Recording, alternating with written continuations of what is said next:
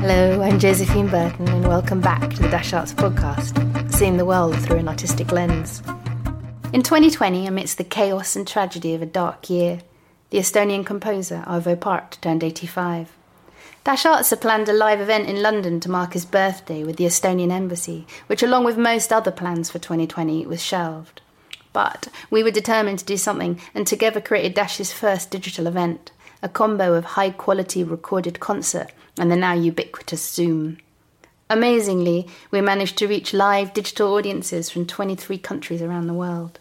We brought together Michael Pärt, Arvo Pärt's son and the director of the Arvo Pärt Centre in Tallinn, and pianist Sofia Raamen and violinist Andres Kajuste.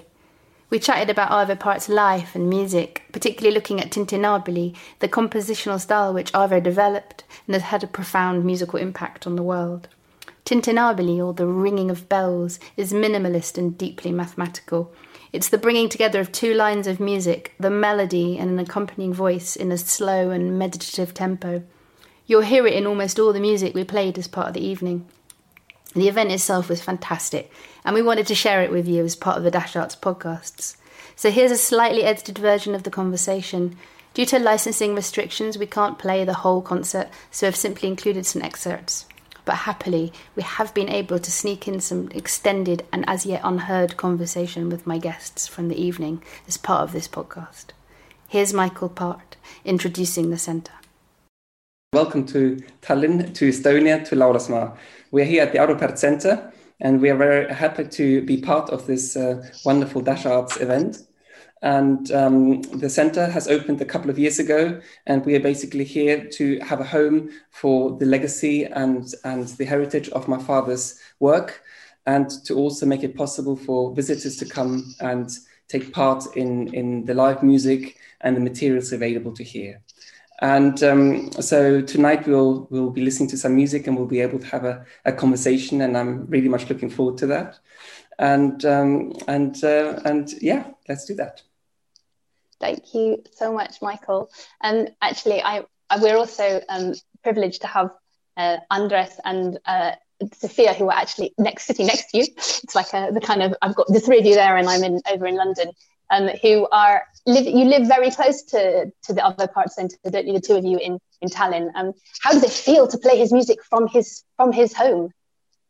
It's a little bit more complicated answer that I need to give here, but I've played his music for 20 years now, and so it's also, that's one thing. But the other thing is that I happen to also live very close to this centre in these woods, and so this is like a little bit like my own home hall, which has opened up in the last 2 years. I've been living or spending summers here for all my life, but it's of course this music flows in a way in my veins, because I've very much grown up with this music from an early age, and it's been basically the soundtrack of my life. And Sofia, you're between London and between the UK and Estonia. Is that am. Right? In fact, I've got a very early flight back to London tomorrow morning. So I could do this and then go back to some concerts at home. That's fantastic. You've got some live events happening. Oh, it's wonderful to be here. And as Andres told you, we live very, very close to the centre in absolutely magical countryside. So we're on a peninsula here. There's sea on both sides and there's pine forest in between, beautiful sandy beaches, and the centre is nestled among the trees, deliberately designed that way, I'm told, but I'm sure Michael will tell you more about that. So it's a very, very special place to play this music, which has a very individual atmosphere.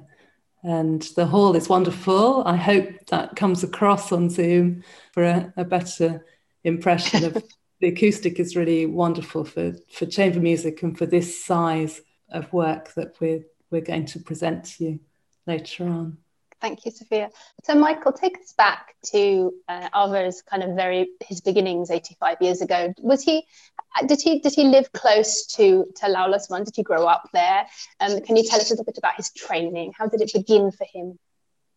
Well, he studied in Tallinn after growing up in Rakvere, and he went to the music conservatory here in Tallinn. Following that, there was a number of various occupations that he had. He worked as a sound engineer at the national broadcasters. He also worked at the local theatre making music. But eventually, with becoming a composer, during those times in the 60s, serial music and collage technique was really something that was very broadly encouraged and was really cutting edge at the time. And really through his use, it was very much popularized here in this area and also in the wider area. So this is really kind of the entry point to him being a full-time composer. It was only later that he started to question the style of music, which led to the next stages in his compositional life. Right. And did he tour around the Soviet Union? I mean, had his music during that period extended beyond kind of Estonian borders? Yes, it did, and obviously within certain frames or proportions which were possible at the time. But nothing compared to what came later after we moved to the West. So it was still, relatively speaking, limited, and travel was not always possible. There were a number of concerts that were very, very notable concerts that really would have required him to be present. But in actual fact, he was not given permission to travel. So there were certain limitations that were part of the Soviet Union that didn't allow him to travel with his music. And so when you said he wasn't necessarily always allowed to travel, was that because he was already starting to, to say cause trouble with his music is to probably give it more emphasis, but were there times when he wasn't necessarily treading the official kind of party line in his composition? This came later on, because the way it worked was that as the 60s came to a close, he came to a crisis point, and it culminated with him writing Credo. And Credo was really the manifestation of him leaving the serial technique or the collage technique behind. It was really kind of the point where he said no more of the previous, and I have to find something new. And this was also the seed to the start of a sort of conflict with the Soviet ideology, which over time then kept growing and eventually led to us emigrating to Austria. And were you were born already in Estonia? Yes, I was born here. So I was 3 years old when we moved in 1980, although my first memories were already in Austria. That's helpful to frame. So you don't really remember that time, but presumably the music had already started to evolve. Because when did Tintinnabuli emerge, and can you tell us a little bit about it? Sure. So he reached that new language or the new identity of his compositional voice in 1976. So since Credo until 76 was really the period of him searching for his own creative voice. It all started with a process of reduction. He studied Gregorian chant. He really looked at a process of really looking to simplify the musical elements, the structures, which was really going to the opposite direction of everything that he has learned as a student. And it was something that nobody around him did. And it's only through this process that he started to look at the seed, the important part within this most simplest of music.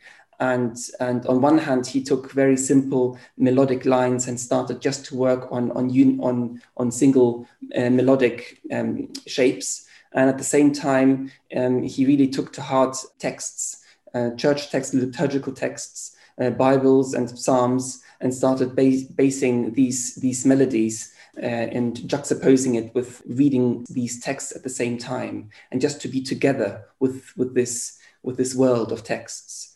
And as time grew, he really didn't know. My mother kept thinking that, will he ever become a composer in the future? And if he wouldn't have gone through this breakthrough, then my mother says that he wouldn't have remained a composer. So this was really an existential problem that then did get through to a breakthrough in 76. Right. And so presumably that soul-searching journey that he went on must have been a real challenge for his peers, for his musical colleagues, for the conservatoires, for the halls, because of so it must have been not just to lose his music, but his own, stepping into religion and taking that, that journey must have been somewhat challenging for the Soviet authorities. Very much so. And in fact, they didn't really know how to handle him because it was very passive aggressive, so to say. There were a few events maybe or incidents that were maybe more active, but essentially the music itself didn't really fit the ideology. But for him, it was a very clear path that he had to keep searching. And he knew in 76 that he has found something, because in 76 there was one can say an explosion of a creative outburst, let's just say, and there were so many very weighty pieces, very important pieces that up until today remain in his repertoire list, really fundamentally very, very important pieces. And many of them really came at 76, 77, 78 during those first years. And during those few years, and I know in a moment we're going to hear from a little bit from Sophia and Andrea about the kind of the pieces themselves. But were they being performed in those first few years? I mean, was there an initial excitement to hear the music that he'd been keeping quietly from the public gaze? Well, yes. The first premieres were happenings, so to say, where the audience was gasping. They were wondering, what is it that we've just heard? They've never heard anything like this, and the effect for the listeners was very intense. But at the same time, the environment didn't allow for very widespread distribution of this music. So on one hand, it was very intense, but on the other hand, there wasn't the possibility to get this music for everybody. And this is something that came much later. And were there reviews of his work? Although there weren't the opportunities to hear the music, were people talking about it? Was there ways to learn? Yes. And there were some of the works were performed, so to say, underground, not officially, and it's very difficult, for example, to get all the archive material of the exact places and times and dates and repertoires of some of the concerts that were happening, because this wasn't an official concert. There isn't a program about it, and obviously back then it wasn't fixated or recorded in the same way as we might find something today. Right, and presumably you've subsequently heard from people firsthand who were there, who remember your father's concerts at that time. Right. And there are a few reviews that have been written up. So there is some documentation, luckily, and this is something that we very much cherish here in the centre by having all of the materials together. And we try to reach out to as many people as possible over these years to still find these people who might have been there or who have memories about these incidences. Fantastic. I'd love to hear I know we'd all love to hear some of his music from that period. And I heard you say, maybe it was you or Sean, I've forgotten Sean Hafferty on the Radio 3 last night, to saying that Fiorellino is the prototype of Tintinnabuli, the sort of the beginning of that new journey. And so I'd love to hear from you both a little bit about that. I think, Sophia, you're going to tell us about Fiorellino, and then Andres is going to tell us a little bit about Fratrus. Yes, right. Shall I talk about Fiorellino? Because it is a solo piano piece. It's very short. It encapsulates the Tintinnabuli style. It's from 1976, Michael? Yes. So it's from the very, very beginning of that creative outpouring that Michael referred to earlier. And I find it absolutely fascinating piece. So you'll hear, it starts with this big bass note, and that note is retained almost through the whole piece by the pedal. So you'll see my right foot doesn't move for 90% of the piece, I'd say. And so the idea is that this B chord stays, the note, the octave, and then there are two lines on top of that. So and this is the Tintinnabuli idea. So there's a middle voice from the bass, which uses triad of B minor only until the point where the pedal changes. And that's the one note of the piece where this line comes to a C sharp. So it's a big event in the piece. And then on top of that, there's a counter line, which I render slightly less than the central line, in the way that I voice the piece. So you'll hear the middle line more, and this upper line is like a resonance that comments on it in some way. And then that leads into Fratres, which we play together, and Andres is going to talk about that. Yes, this version of Fratres that you are going to hear is not the original version. The very first one was intended for 3 voices with no intended instruments to play those voices. And it's also, I believe it's from a year later than Furalina, it's 1977. So also very close to the very beginning of the Tintinnabuli style. And so this violin and piano version was written 3 years later for Gidon Kremer. And this was actually the recording. It's a famous recording which really was accompanying me a long way in my youthhood, and it was, that piece was also the real proper window for me playing Arvo Pärt's music. You would, in this, the fratres, as in brothers in Latin, the fratres, the original music of it is played by the piano. And there you have 3 voices. And the violin part has I've never sort of confirmed this anyway, but it's my own feeling. It's a very humane voice on top of this fratres. It's like it has a very dramatic nature. It starts off the piece by showing the line with its bass note, just the violin part. That's an added piece of material to the original fratres. The original fratres starts when Sophia starts to play, so the violin has a very, I would almost say, a little bit of a heroic part and at the same time, very humane part in it. Fantastic. That's beautiful to hear you describe it, both of you. And thank you very much. And I think we're ready to share the first part of the concert.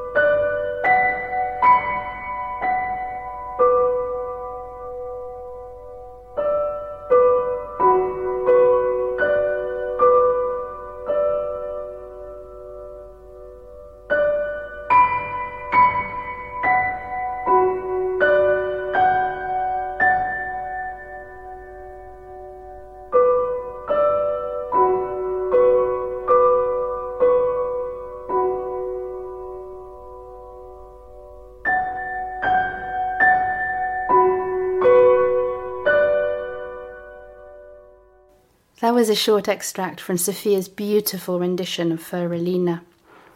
In the last few weeks of 2020, one of my great heroes and a woman I was honoured to have met, Irena Veisaitė, passed away in Lithuania. I discovered that Arvo Pärt had written that piece of music for Irena and her daughter Alina.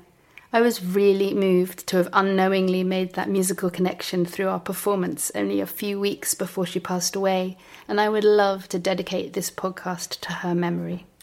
And now, here's a short extract from Fratres.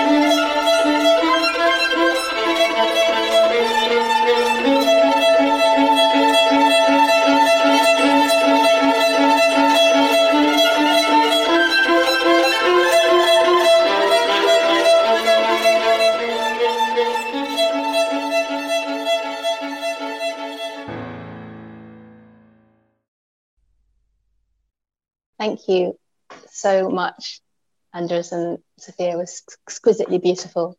So Fratres and Foralina and all of this other music and the world and the atmosphere that Arvo Pärt was bringing to the kind of the then contemporary scene in Estonia, suddenly it became too much for him, and it led to your own family's departure, Michael. Can you tell us a little bit about like what precipitated that move?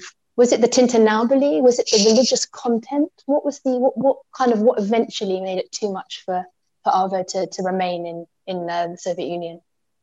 It was the content. The music itself can be associated with a number of things, but there were very particular connections that the Soviet ideology didn't see eye to eye with it. So it led to us emigrating in 1980, and this really marked a whole new stage or chapter in my parents' life with how they approached music. Because up until that point, it was very, very much of a struggle to not only get to where they got to with finding this compositional identity, but also there were, to some extent, struggles of reaching the audience, even in the wider scale. So arriving in the West, first in Austria for 1 year and then to Berlin, quite a lot of things changed. First of all, Universal Edition in Vienna, they opened their arms and received my father into at the publishers. So this really became the footnote or the kind of the groundwork for publishing music and to really have this available to musicians all around the world. Secondly, early on in 1984, came out the first CD by ECM, by producer and ECM founder Manfred Eicher. And the ECM new series of records that goes on up until today really defined the sound of my father's music outside the concert halls. And that again brought the music to a very wide audience. And then thirdly, not to underestimate, which is kind of the most important part, my father was very lucky with fantastic musicians and people around him. Obviously, already starting with Gidon Kremer in Estonia, but all around the world with having his collaborations in the 80s and beyond. For example, the Hilliard Ensemble and Paul Hilliard and Dunu Galjuste here, in the later years. So there were a number of musicians that really played a key role. So if we put all of these things together, then the symbiosis of this is how we can define the next decades that were to come. There was always music in the house, Sunday mornings and Monday mornings and Sunday evenings and Monday evenings, you name it. There was always sound in the house. And even though my father had a study somewhere downstairs, it was the kitchen table that really was the busiest table for him also. So here in the center, we have the Berlin room where he's got his furniture and he has a study. It's the kitchen table. It's the old living room kitchen table that is here. That is kind of the main table that he's been writing most of his pieces. To come back to the question of sort of how it was for him in Germany, really, and to have this publishing opportunities, to have to reach audiences in a way that he hadn't been able to when he was in Estonia. What did it do to his music? Did it open it out more? Did it change as a result of being in Germany? Well, I would say that practically every piece since 76 is based on the Tintinnabuli style. So that fingerprint is throughout. But what we have seen is that it has become much more complex and refined. So if you take Foralina, then this is really the formula written out black and white, and it's really easy to follow. But those grammatical rules that Sophia was explaining a little while ago, those can be applied with lots of kind of conditions. And, over an octave, every second note, changing inversions, whatever it is. And then you can just go to town with that. And he does that. And these later compositions, they have the same rules, the same ideas, but they become more and more hidden, or they become just more and more complex. but essentially the base has been established and it has never changed since. That's really helpful to hear. But did you, I guess, looking back for your own personal experience and then refracting that through your father's music, do you feel that there were elements of his music which shifted from sort of moving from east to west, moving across the Iron Curtain, embracing, obviously there's a big part of his music, as you said, the Gregorian chants. There was obviously Orthodox music was a big part of his the world that he drew on and inspired him. Were there other elements in kind of Western Europe which also kind of were able to feed his creativity? Yeah, that's a very good question. In fact, there are many elements that connect to the idea of East and West. Starting at the beginning, when he was looking at a compositional voice, he was studying and he was looking at Gregorian chant, which is Western church music. But at the same time, the texts that he was reading himself were Russian Orthodox or Greek Orthodox texts. So that's Eastern Christian texts. So this East and West already started at the very beginning, before the compositional voice even flourished. And later on, when we look at the repertoire and how the repertoire is performed, not only when it comes to languages, but also where it's performed and for who, and who does it, who performs it, then we can see that there is actually no distinction between confessions and geography. And this is really a key point, which really goes to the very widely understood idea that music is kind of an international language, but this really speaks to people. And it maybe comes down to the connection of the closeness to how it is connected to the word, which brings us back to the choice of language. My father has used many languages in his compositions, and usually there is a particular reason why a composition is written to a particular language. We're talking about choral music in particular right now. And the use of language and the sound, the tone of a language has a great influence of the shape of it. So even though the content is the same, two different languages of the same text would result in different compositions. And so he saw himself as a musician of the world, then, he was inspired by so much. Well, I don't know. At the end of the day, it's the word that starts the impulse, and then through certain processes of limiting and reduction, there comes some kind of a seed of what brings along a compositional start. And it all starts with the choice of texts, the rhythm of the text, the meaning of it, what it says, and from there, the composition starts formulating. Right.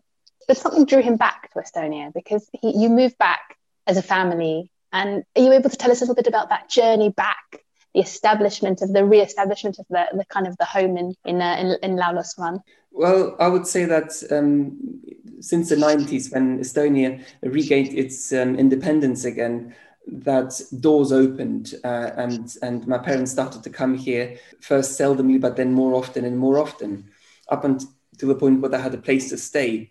But their final move was 10 years ago. And by that time, we already started looking at how to bring all of the materials, which were at that time still in Berlin, here. Just a little footnote about those materials. As a Soviet composer, you were an employee of the state. So it's really the Ministry of Culture that approved commissions and commissioned the composer.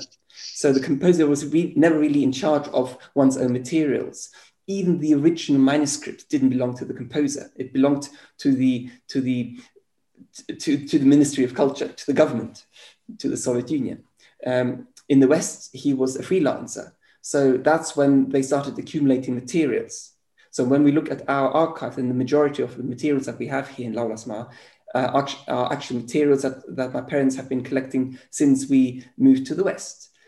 So there are tons and tons of materials that we have here. So it would be probably correct to say that with all of these things, my mother was really the first archivist, because she really kept an eye on everything and organizing things and structuring things, but only to a certain capacity of what was possible at home.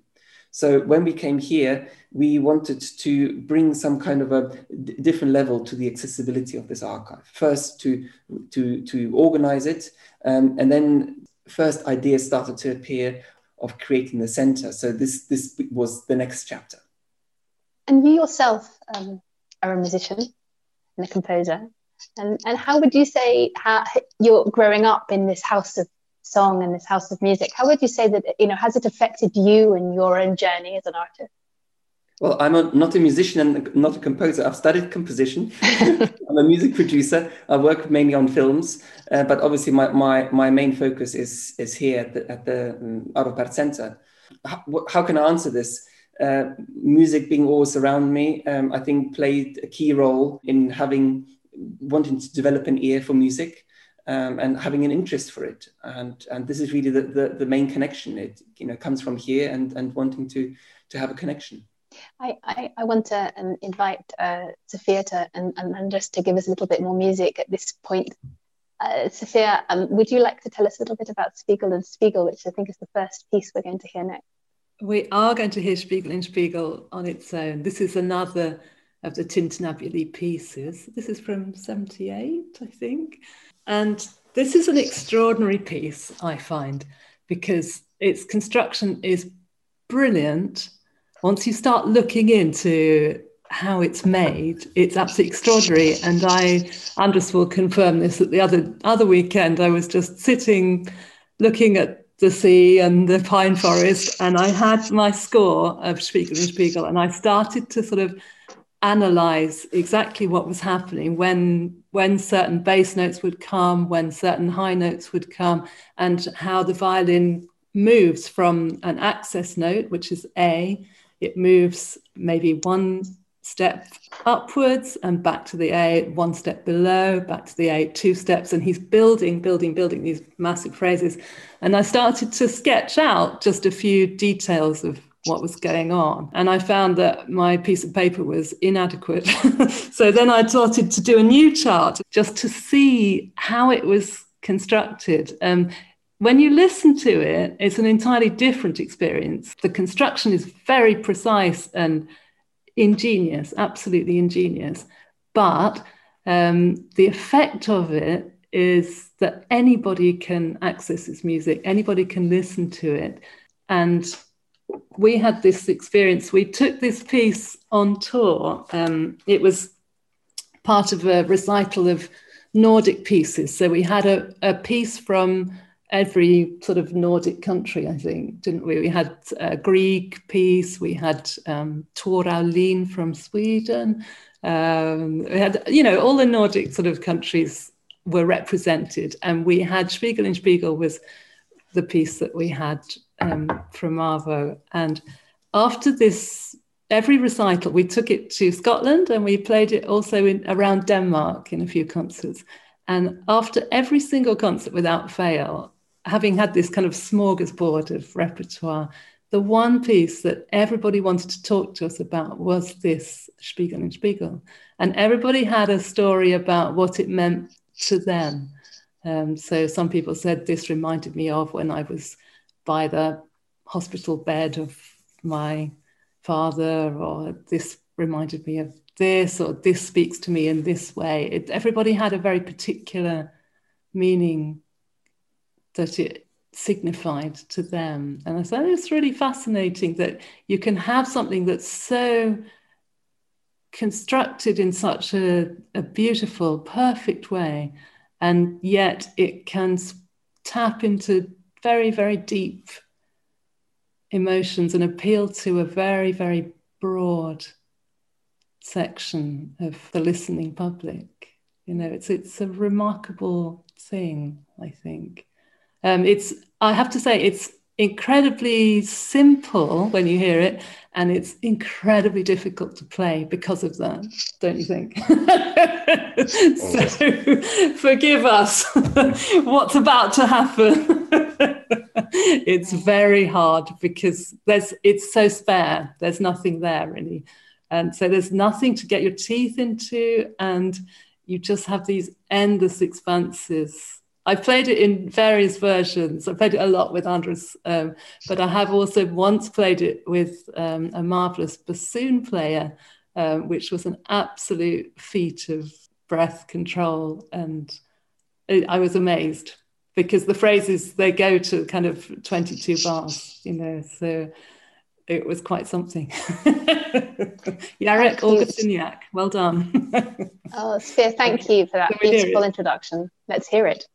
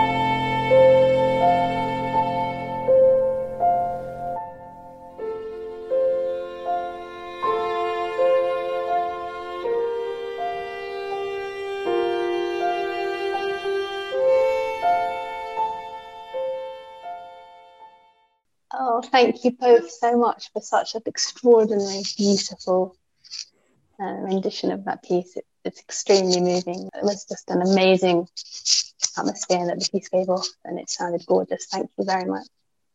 And so other writers continued to compose.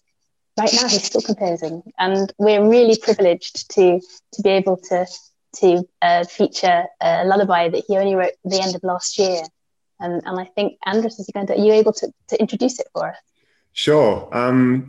I will correct you a little bit there. This lullaby Oh, please do. This lullaby is actually written in 2002, and it's for two female voices and piano.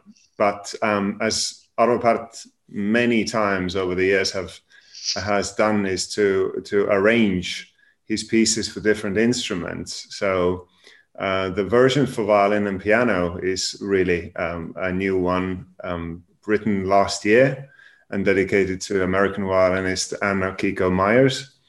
And as many of his pieces, they often are still in even if we hear them in concert, or we even might see them in print, they might still come up in a somewhat different shape in a couple of years or so. So he's still often working on the material that he has published.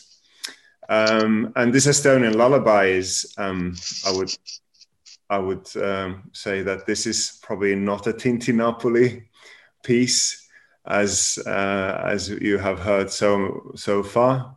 It's a very sweet Estonian lullaby. The text in the actual lullaby is called, it goes, kus kallike, which means hush, hush, little darling in Estonian. And when you hear the violin beginning, then that's the kus, kus.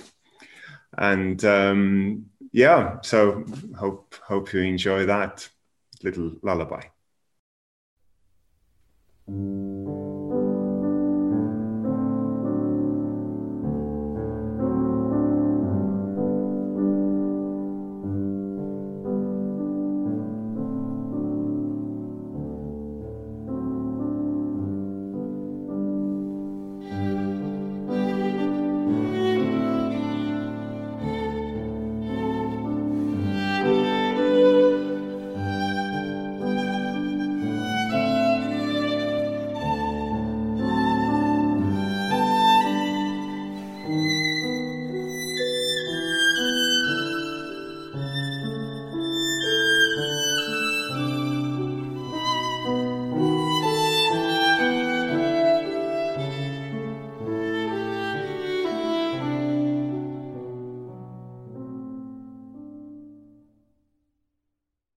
Thank you both very much.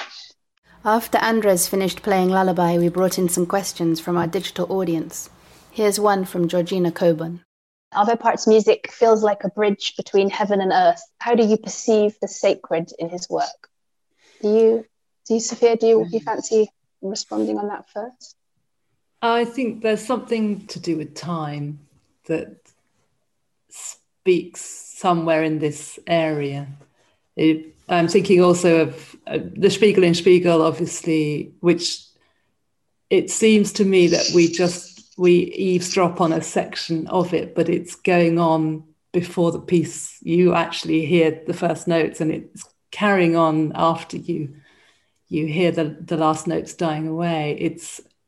There's something eternal about that piece. And other pieces, I'd say the last movement of the Tabula Rasa is another case in point where he ends on the low E in the double bass, I think. Is that right? And maybe I've got the note wrong, but he implies that it's not finished, I think, in that. There's something about what he's doing with time that speaks somehow to the universal and the human, and the dynamic between those two things. And that's what my chart is all about, in a way. It's that this note comes at this time and then at this time, and it's part of some larger pattern. This pattern are those words that I mentioned before, and the music is soaked in not only those words, but what's behind those words, the meaning of those words. So if you really want to live by those words, then that has a effect. So the cause and effect really plays a very important part. So what the listener hears is some element of this. And having space, having time, and having this emptiness, it doesn't overwhelm the listener with something that is given. The given is actually the listener's ability to be, if one is open enough to take it in, then actually it's the listener who is open. Thank you. Andres, do you want to respond to this idea of the sacred, the bridge between heaven and earth?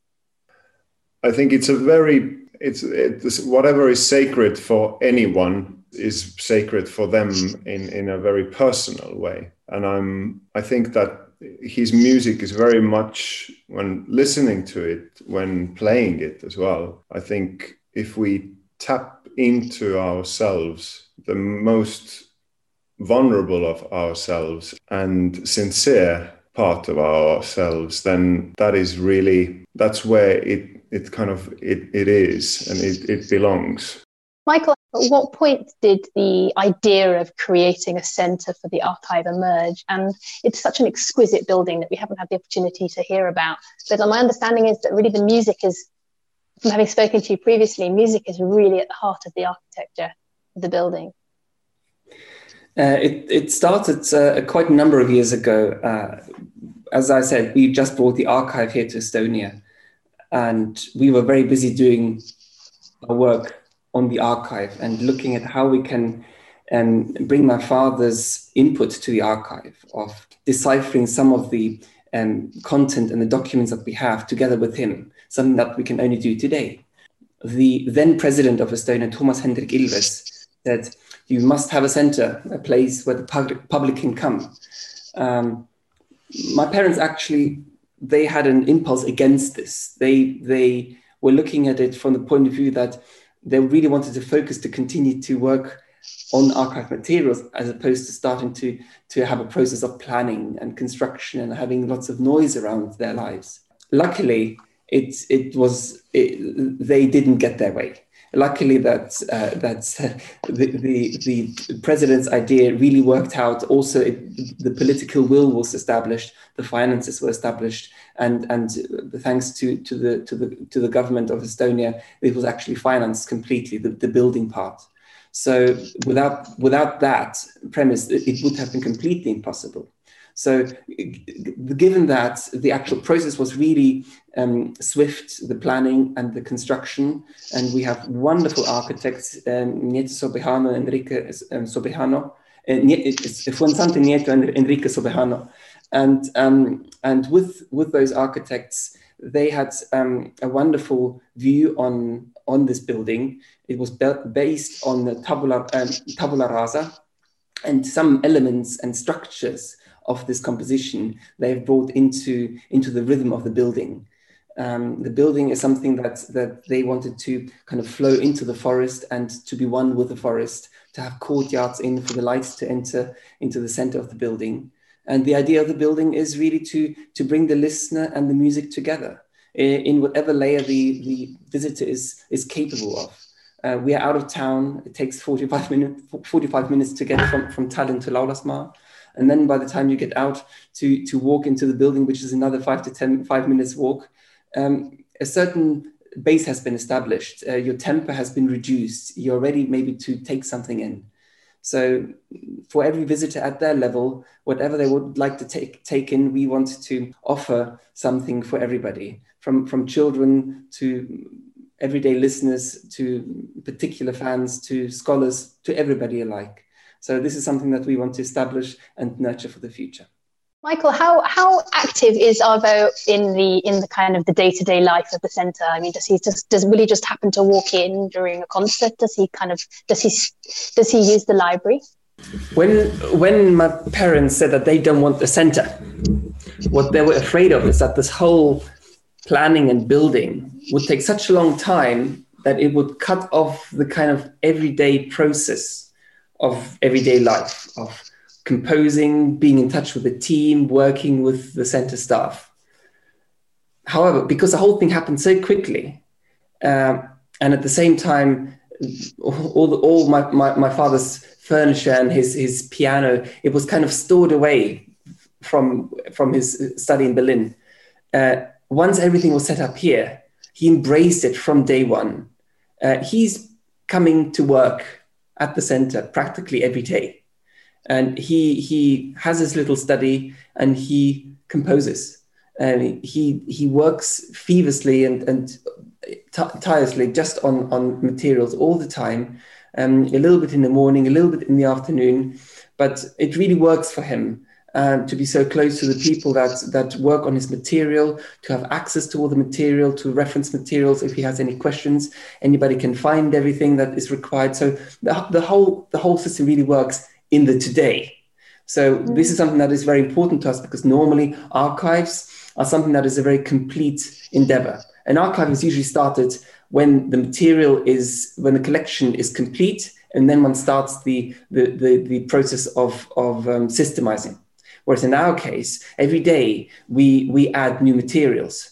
And in addition to that, the author can come and rip a piece out from an original and say, no, I don't want that page anymore. So you can only imagine how the archivist, the archivist is just pulling out her hair. She's thinking, but the original, but the author can do whatever the author wants to do. So these are very bizarre circumstances. Of course, my father doesn't go around the archive ripping out pages, but the idea is he does come with a pencil and he starts scribbling. And effectively, it's the same thing. What happens? What is the new original? Is that the real thing? What happened to the old original? So this is a very unusual circumstance, but all in all, it really works, and the team is really fantastic. And this is really what really makes the whole thing so smooth when it comes to working with my father and the material and our activities. You had a wonderful experience the other week of revisiting the Estonian lullaby with Arvo. I'm sorry, I described it wrong initially by saying that it was a recent piece. Of course, it wasn't a recent piece, but it was recently reworked. But I know that you went over it with him before it was recorded last week. Can you tell us a little bit about how it was for you? How does he articulate what he kind of wants from you, in his own language? It was a wonderful experience. I think at any point when you are working together in a creative situation, which this was as well, and it also at the same time, it's reworking around something, trying to capture something from what was there before, and also trying to adapt it to the instrument now in hand. So the violin. It was experimental. We try out different ideas. How does this sentence here sound up here, or in this type of articulation? And so I would say almost not. It's not a romantic situation. It's a little bit more like a little bit work study. We find we're cooking in the kitchen. This spice, maybe this one. It's kind of touch and go, and it really eventually what it comes down to, and what I experience a lot with working with Arvo Pärt, is that a lot of information or a lot of the decisions are eventually made upon how it sounds, and so the inner ear that takes up what was just done in the what I play. Then if yes, let's go with that. No, that's not. That's it. It's kind of fine-tuning situation, and so it was. It was very fun because we're basically just we're creating something together. That's beautifully put. There's a little bit of conversation happening in the chat about from two singers who say that they both sung over the years, and they've rarely sung any Arvo Pärt. And they were wondering if that's because there's a repertoire is quite small compared to the world of choral music, or whether that's because it seemed to be difficult or unusual. Do you have any thoughts to share, Michael, on as a reflection on that conversation thing happening slightly to my right? Well, I think that I would like to add to what Sophia was talking about when it comes to how difficult it is to play, because you are completely naked. You have no ensemble to hide behind. And even as an ensemble, you think, I've got an ensemble to hide behind. No. And you are, everybody is a soloist. And for example, with Fyralina, countless world-class pianists, they've looked at this piece of paper. I've got that. That's in the bag. You look at a couple of notes there. Got that. And then they start, and then they really struggle.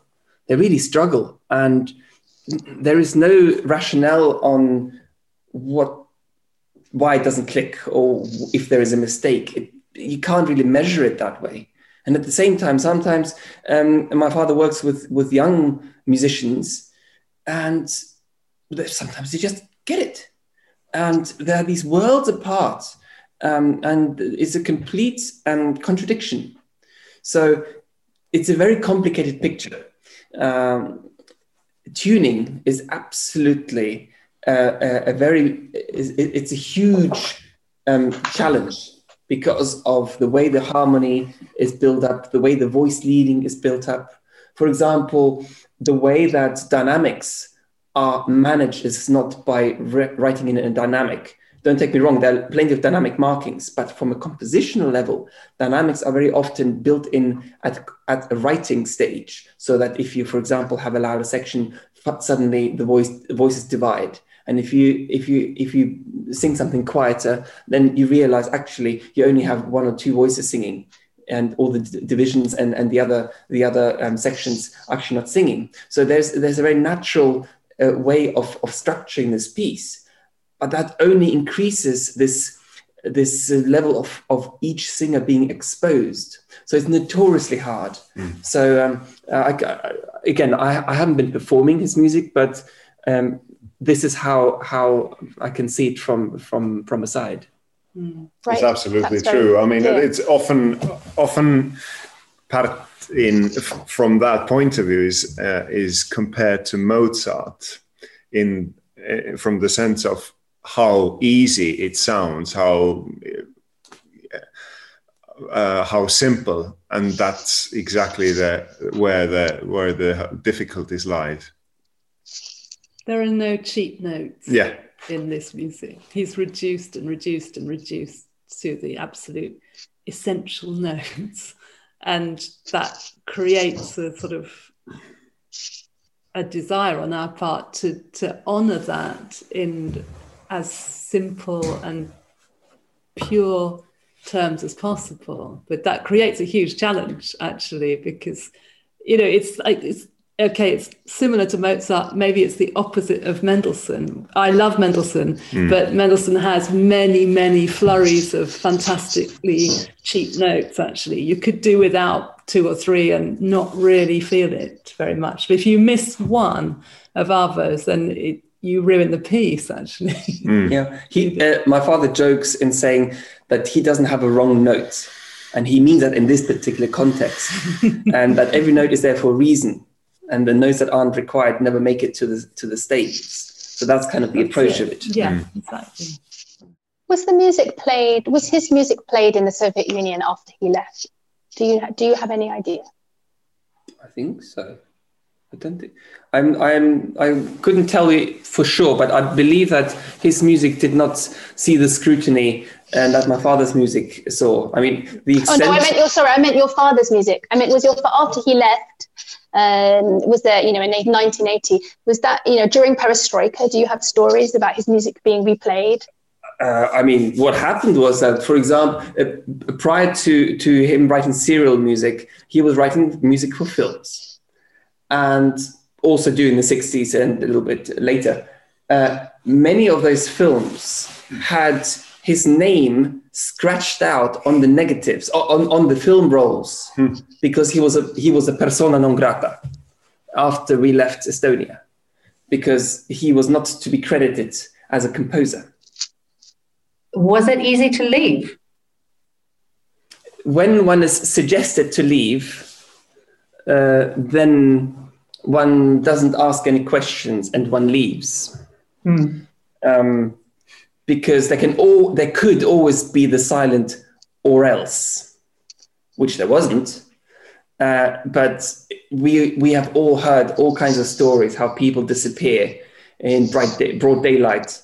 So I think that there was this understanding that my parents understood what was going on, and that, this was just before the borders really closed for a longer period of time. In January 80, at the same time when we left, the Järvi family left, and Neeme Järvi with his family also left, I think about a week or 10 days later. And after that, the borders shut, they were closed, and there was no more movement back and forth. Do you have a favorite piece of music by him? Do you each have one? And if so, why? Mine is Te Deum, his orchestra choir piece, which I've known for a long time, and I think it has some of the absolutely world's best music in it, and just the beginning always goes under my skin, which is it's a very low note on a it's called wind harp. And it was back in the days in the 90s, it was played in a synthesizer low note, and it fills the church, and that's my favorite piece. I would say that the most profound experiences were on large pieces that I've been listening to, for example, Kanon Bakayanen or Adam's Lament, where the text is actually very strong, if I can say that.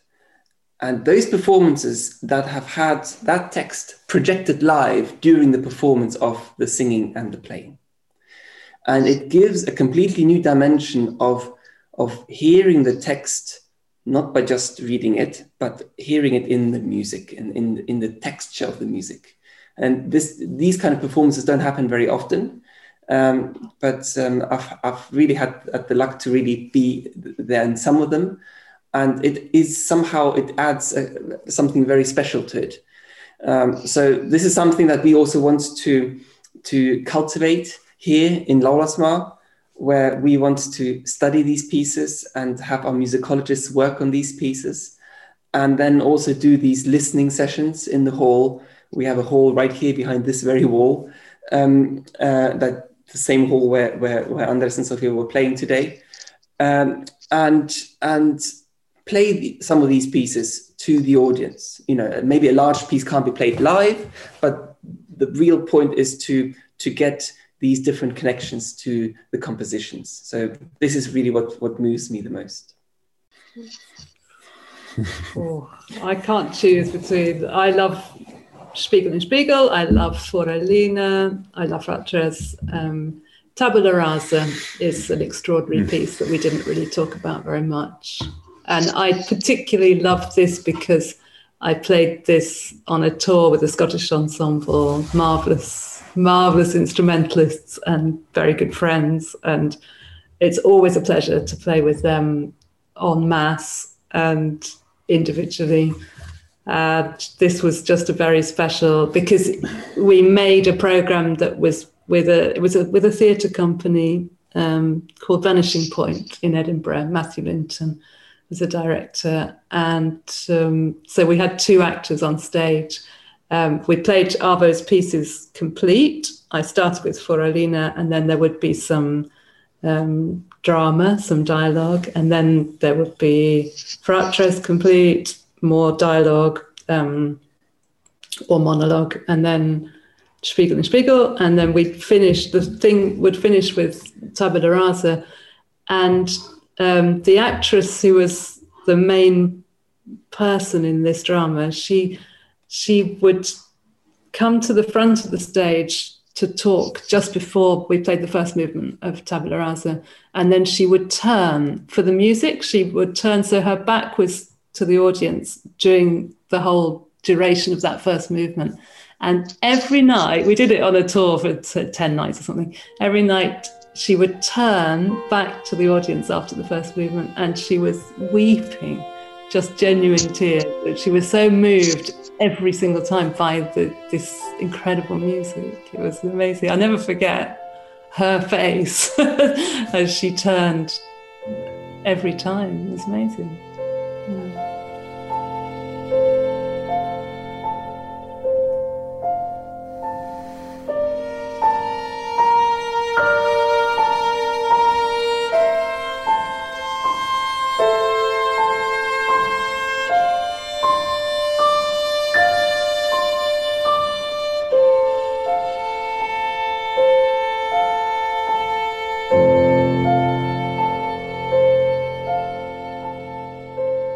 You've listened to our Dash Digital Cafe on Arvo Part with my wonderful guests Sofia Rahman, Andres Calliste and Michael Part. It was recorded in London and Laulasman at the Arvo Part Centre with support from the Estonian Embassy, Dash Arts and the centre itself. The team behind the Dash Arts podcast is me, Josephine Burton, Christina Catalina and Natalie Beach. You can find more episodes wherever you get your podcast or by going to the podcast section on our website, dasharts.org.uk. And if you like the Dash Arts podcast, follow the show, share, and please leave us a review. It helps us stay visible and would mean the world to us. I'm Josephine Burton, back soon with more conversations at the Dash Arts podcast. Thank you for listening.